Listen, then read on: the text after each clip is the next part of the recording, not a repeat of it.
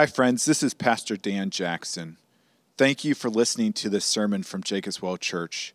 My hope and prayer is that this message will be a blessing to you and lead you into worshiping and enjoying our great and gracious God. With that said, let me encourage you to use this message as a supplement to and not a replacement of a local church. Christ did not establish his church simply for us to consume messages, but so that we could be intimately invested in each other's lives as an authentic covenant community. Again, thank you for listening, and if you want more information about Jacob's Well Church, please visit our website at www.jacobswellgb.org. We are going to start to pull back the curtain. God is going to pull back the curtain as we go through this book for the big reveal. Okay, and it's interesting because several images came to my mind as I was thinking about. I thought about The Price is Right when I was a kid, and you know they say if you sink this golf putt, you get, and then a curtain would roll away and be like a toaster oven, right? This is better than a toaster oven. All right, Revelation chapter 1, page 1028 in the Red Bible, verse 1 through 11. The revelation of Jesus Christ, which God gave him to show to his servants the things that must soon take place. He made it known by sending his angel to his servant John, who bore witness to the word of God and to the testimony of Jesus Christ, even to all that he saw. Blessed is the one who reads aloud the words of this prophecy, and blessed are those who hear and who keep what is written in it, for the time is near. John, to the 7 churches that are in Asia, grace to you and peace from him who is and who was and who is to come, and from the 7 spirits who are before his throne, and from Jesus Christ, the faithful witness, the firstborn of the dead, and the ruler of the kings of the earth. To him who loves us and has freed us from our sin by his blood and made us a kingdom of priests to his God and Father, to him be glory and dominion forever and ever. Amen. Behold, he is coming with the clouds, and every eye will see him, even those who pierced him, and all tribes on the earth will wail on account of him. Even so, amen. I am the Alpha and the Omega, says the Lord God, who is and who was and who is to come, the Almighty. I, John, your brother and partner in the tribulation and the kingdom and the patient endurance that are in Jesus, was on the island called Patmos on account of the word of God and the testimony of Jesus. I was in the Spirit on the Lord's day, and I heard behind me a loud voice like a trumpet saying, write what you see in a book and send it to the 7 churches, to Ephesus and to Smyrna and to Pergamum and to Thyatira and to Sardis and to Philadelphia and to Laodicea. Amen. Let's pray. Lord God, we are so thankful that you, by your grace through your word, pull back the curtain to show us truths and realities that are invisible to our naked eye, but that are wonderful and that are important for how we live this side of the curtain. And so, God, pray that you would not only help us understand these things intellectually, Lord, but that we would take them to heart and it would change and transform the way that we live in this world to reveal Jesus to others. And we pray this in his name. Amen. And so the book of Revelation is a big reveal. It's showing us something that is important to us, important to how we live our life and where we place our hope. And so there's 3 questions I want to ask about this big reveal.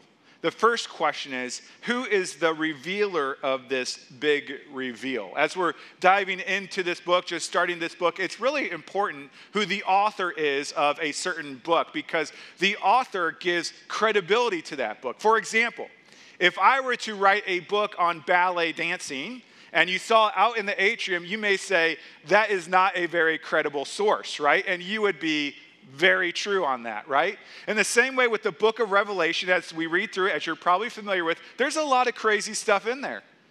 And so we need to know, is this thing reliable? I mean, if this book, I mean, not to be, but if this book was written by Snoop Dogg, like, we would probably read it and be like, yeah, he had too much of something before he wrote this thing, right?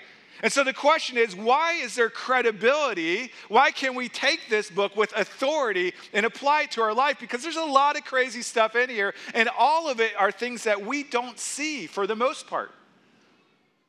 And so we need to ask this question: who is the revealer or the author of the book of Revelation? By the way, there's no S on the end of it, it's just Revelation.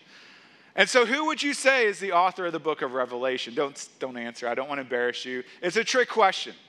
There's actually 4 authors of the book of Revelation. There's a primary, secondary, a third, and a fourth, and finally it goes to the audience. And we see that here in verse 1.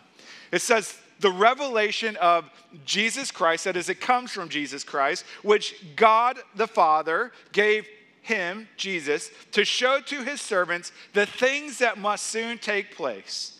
He, Jesus, made it known by sending his angel. An angel literally means a messenger from God. He sent his angel to his servant John. And so if I were to put this into a word picture, it would look something like this: that the revealer of the book of Revelation is God the Father, to God the Son, to an angelic messenger, to the Apostle John, who then writes it to the church. And so what John is communicating to us is that this is a divine revelation.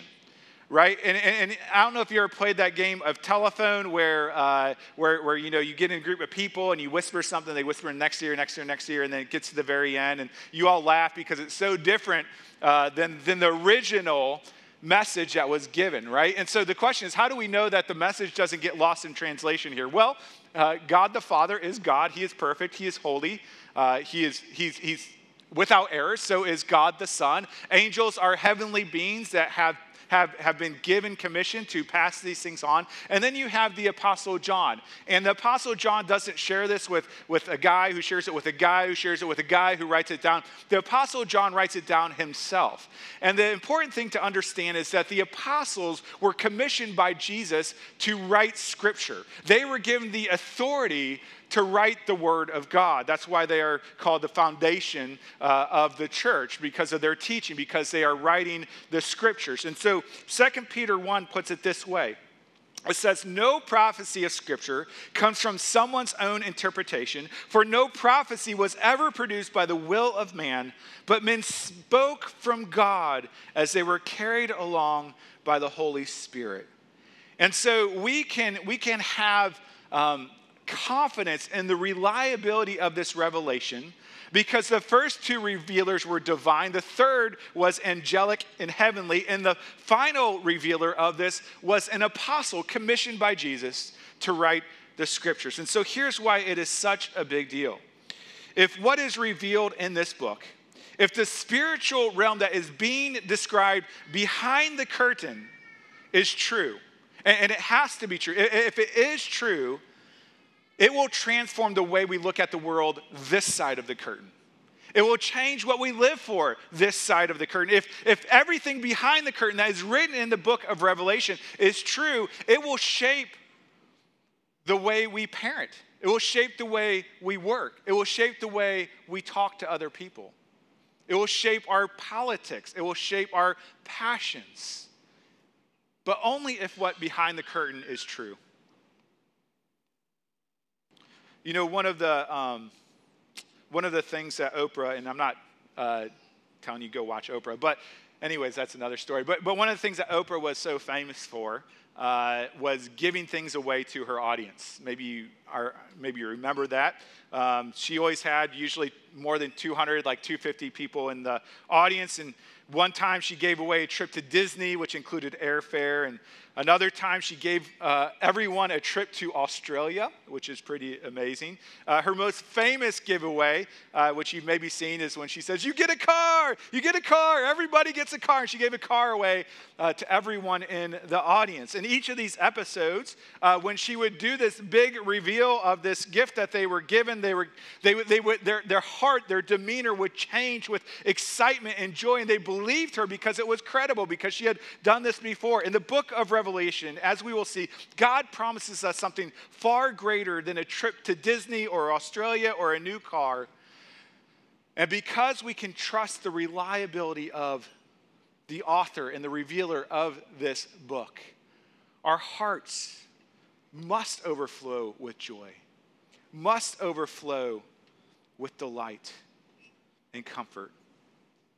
And we know that these things will come true because of the divine and apostolic authority that verse 3 says here in verse 3.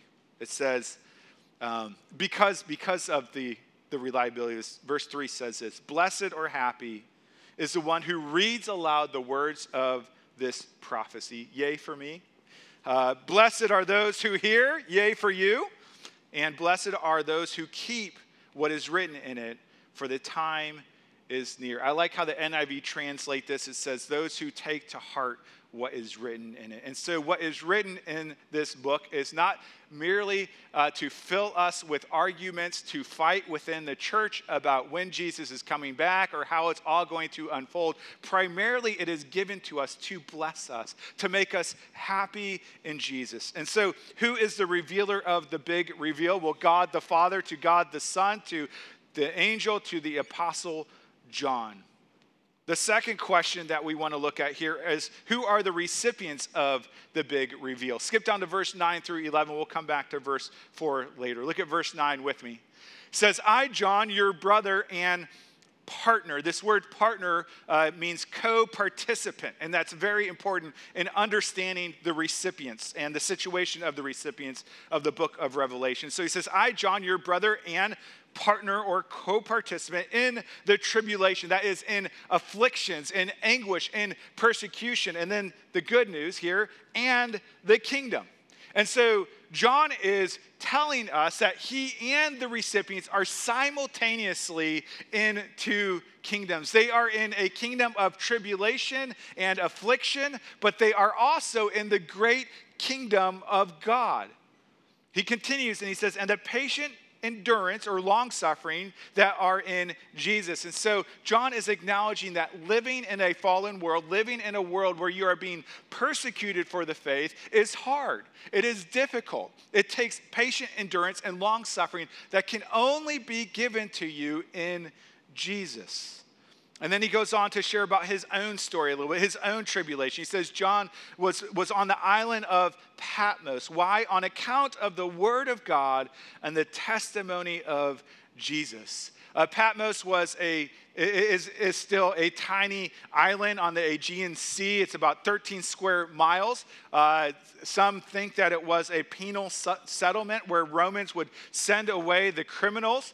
Maybe the best modern day equivalent of that could be Alcatraz, although I think today maybe it's just a tourist attraction. I don't know. Is that right? Is it just a tourist attraction? Yeah. So, but that would be a picture of what it was here. It was a place where they would send prisoners. And we're told here why John was sent there. He says it was on account of the word of God and the testimony of Jesus. You see, in that day in Rome, it was proclaimed that Caesar is Lord. But the Christians were coming in and they were saying Jesus is Lord. And Jesus is the Lord of Lords. And Jesus is the only Lord God. And so the Romans didn't like that very much. And so tradition tells us that John the Apostle, for preaching Jesus, was actually taken and to be boiled alive. That didn't work, and so they gave him poison, and that didn't work. And so what do you do with a guy who won't die? They put him out on an island. And God preserves his life so that he can write to us the big reveal of Revelation. Now you can imagine how hard this would have been for John. Could you imagine how hard it would be for you? If for preaching and teaching about Jesus, you're sent away to a desolate place.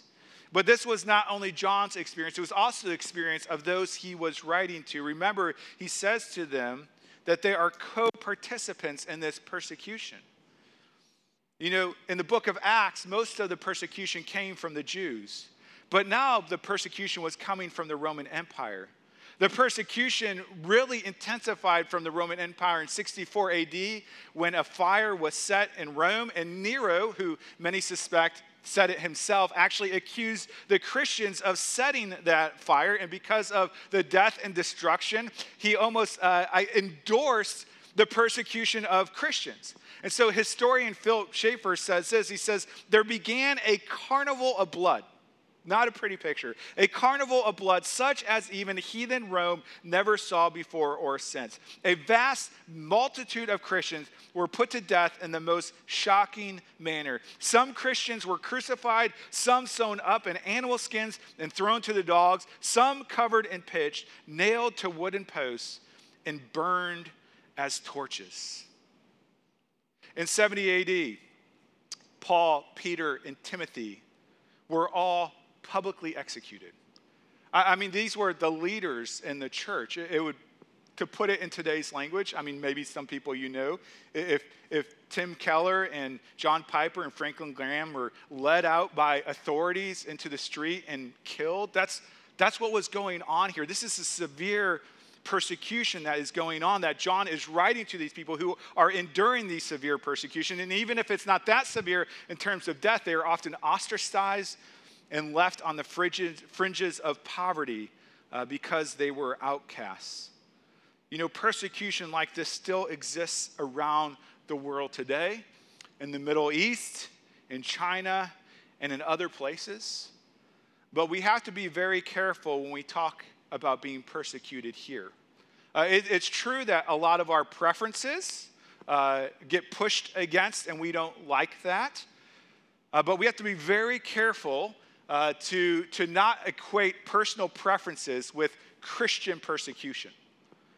And the reason why I say that is because I think we need to keep things in perspective. Persecution is when you are proclaiming Christ, teaching the Word of God, not according to your preferences. And preferences are important, but it's not the same as persecution. And so here's the point. John is writing to struggling Christians going through real suffering for their allegiance to Jesus. He continues in verse 10. He says, I was in the Spirit on the Lord's day. That would be Sunday. It's the New Testament Sabbath, the day of Christ's resurrection.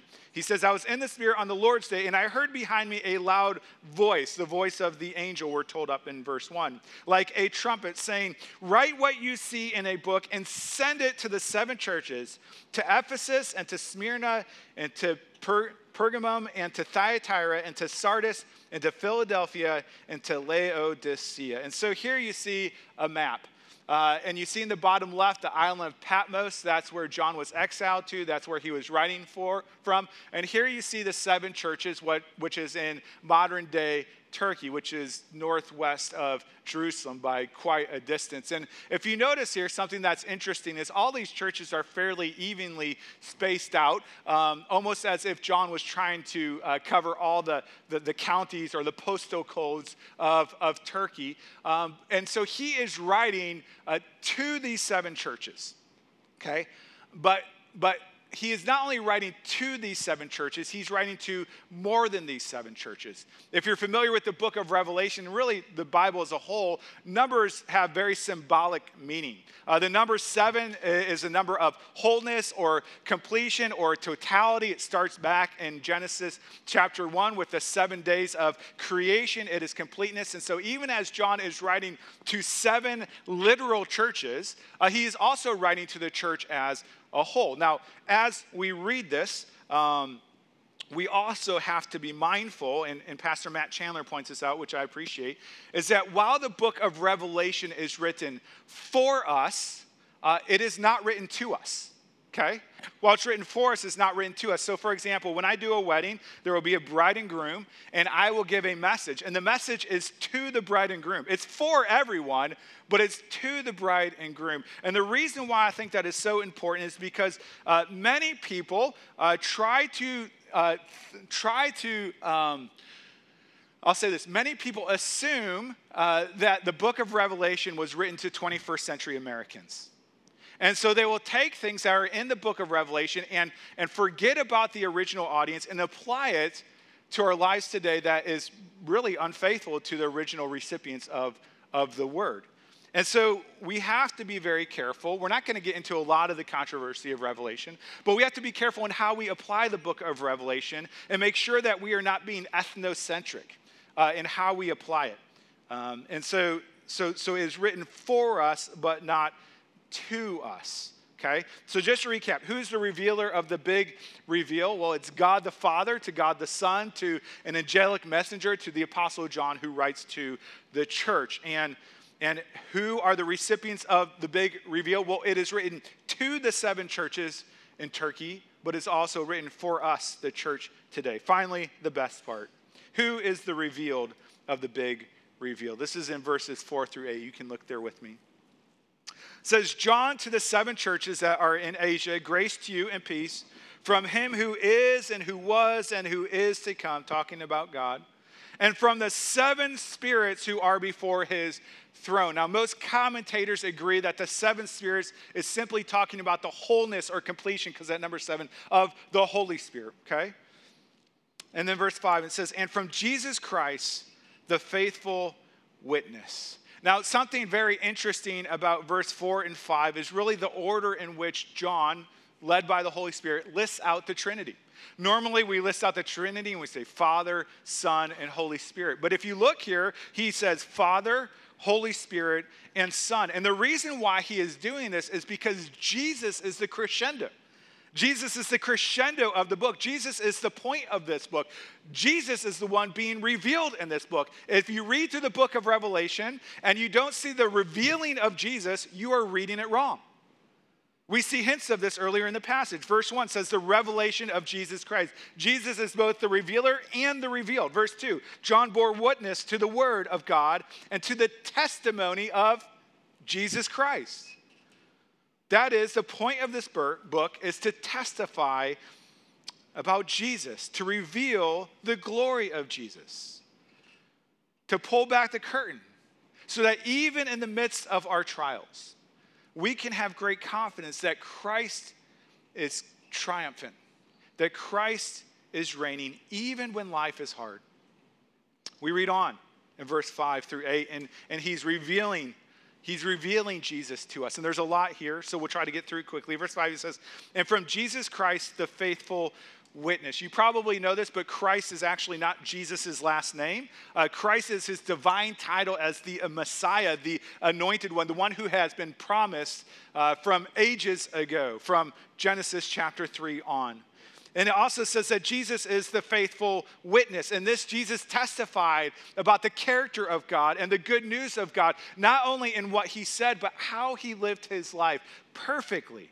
If you remember, he said to Thomas, if you have known me, you have known my Father also. And so Jesus testified to the glory of God, not just with his words, but also with his actions perfectly. Continues and says that Jesus is the firstborn of the dead. Now, what is interesting about this statement is if you read through the Bible, you'll find out there was quite a few people who were raised from the dead before Jesus was. I think it's something like 6 different people were raised from the dead before Jesus was. But why does John here call Jesus the firstborn or the first begotten of the dead? Well, I think there's 2 major reasons. The first reason is this, is that all the people before Jesus who were raised from the dead died again. And so their resurrection was temporary. But the second reason is because Jesus is also called the first fruits of the resurrection of the dead, which means that our resurrection is contingent and dependent on his resurrection. And because he has raised from the dead, we raise with him as well as those who trust in Christ. And so Jesus is the firstborn of many who have been raised from the dead. It continues. The revelation, the revealing of Jesus. It says, and the ruler of the kings of the earth. Now, you might imagine how this might have been received by the original audience who were being persecuted by the Romans. I'm guessing there might have been skepticism. They might have said, I don't see how God is in charge of this Roman government. It is awful to us. It is persecuting us. It is killing us. And yet, he is claiming behind the curtain As we look into the spiritual realm, the truth is that Jesus is in control. When Jesus stood before Pilate, he said something very similar. He said, "You would have no authority over me at all unless it had been given you from above." And so, we are called to believe that the ultimate authority over all political authorities in our world is Jesus. None of the elections take God by surprise. God is orchestrating all things for his glory. John continues to reveal more about the wonders of Jesus, and he starts to get a little bit more personal. You can see he's feeling overwhelmed by the glory of Christ, and he breaks out into this doxology. Verse 5, he says, "To him, to Jesus, who loves us." This is an agape love, an unconditional love. This is a pretty amazing thing for John to say, because as we read through the 7 churches, the description of them is not very flattering a lot of the time. A lot of times it says that they have abandoned their love for Jesus. They've accepted false teachings. They've been idolaters, sexually immoral, lukewarm in their affections. They are wretched, pitiable, poor, and blind. This is how the Bible describes people in the church in Revelation. And yet here we see John writes these wonderful words that Jesus loves us. You know, I've shared this with you before, but my kids and I would have this liturgy before bedtime. And I would say, "Who loves you?" I messed up. I'd ask the kids, "How much do I love you?" And they'd say, "A lot." And I'd say, "A little bit a lot or a lot a lot?" They'd say, "A lot a lot."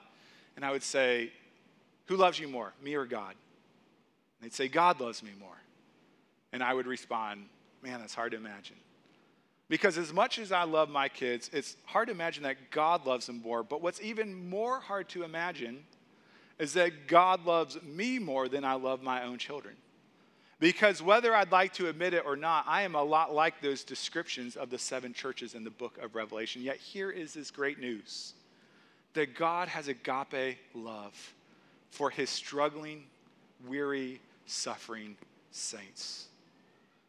Verse 5 continues, and I need to speed it up, sorry. It says, "To him who loves us and who freed us from our own sins by his blood." If you doubt the love of Jesus for you, just consider his blood.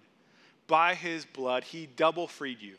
He freed you from the penalty of sin by paying for it on the cross, but also the power of sin, that you might live free and for the glory of God. Verse 6 continues and it says, "And he made us, his church, a kingdom, priests to his God and Father." This is a reminder that our primary citizenship is in heaven. It is with God. It's not as Americans or Canadians or Mexicans. Our primary identity is with God. We are citizens of heaven, and the glorious thing about this citizenship is that it infiltrates all other citizenships. It's a kingdom that infiltrates all other kingdoms for the glory of God. He continues and he says, "To him be glory and dominion forever and ever." This is his confident assertion of how this is going to end. And then he says, "Amen," which means truly, or let it be. Then verse 7, "Behold, he is coming with the clouds, and every eye will see him, even those who pierced him.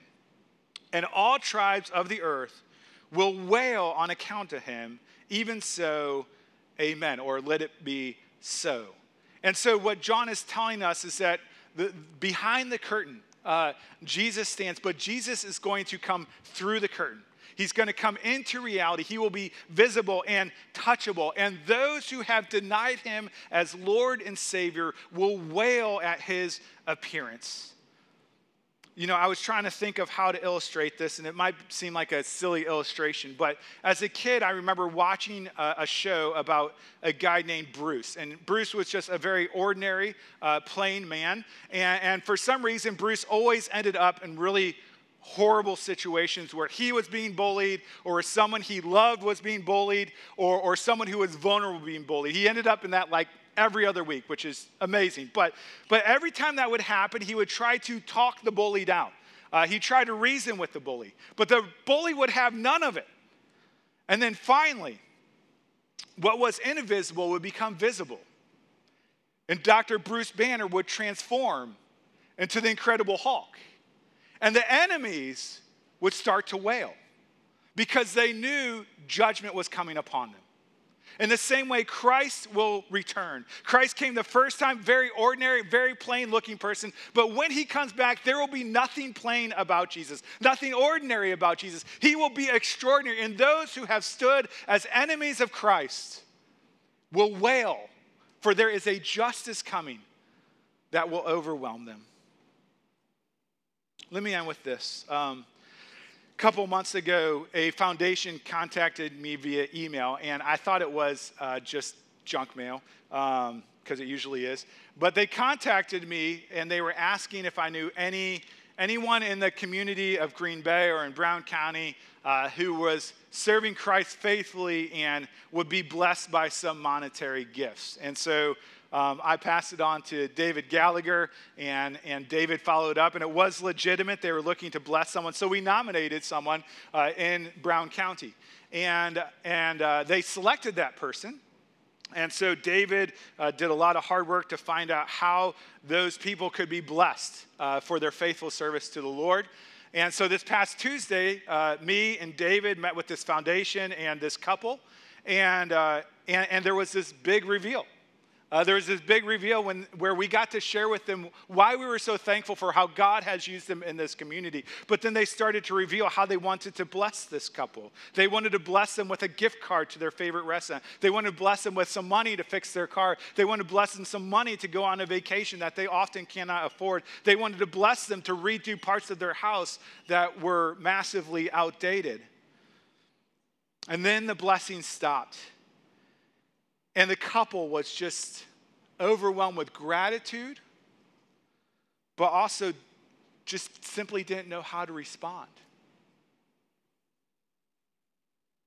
Christians, the day is coming when the curtain will be pulled back. Jesus will step forth, and he will not only judge the wicked, he will pour out his blessings upon his people without end. Without end. And the greatest of those blessings is himself.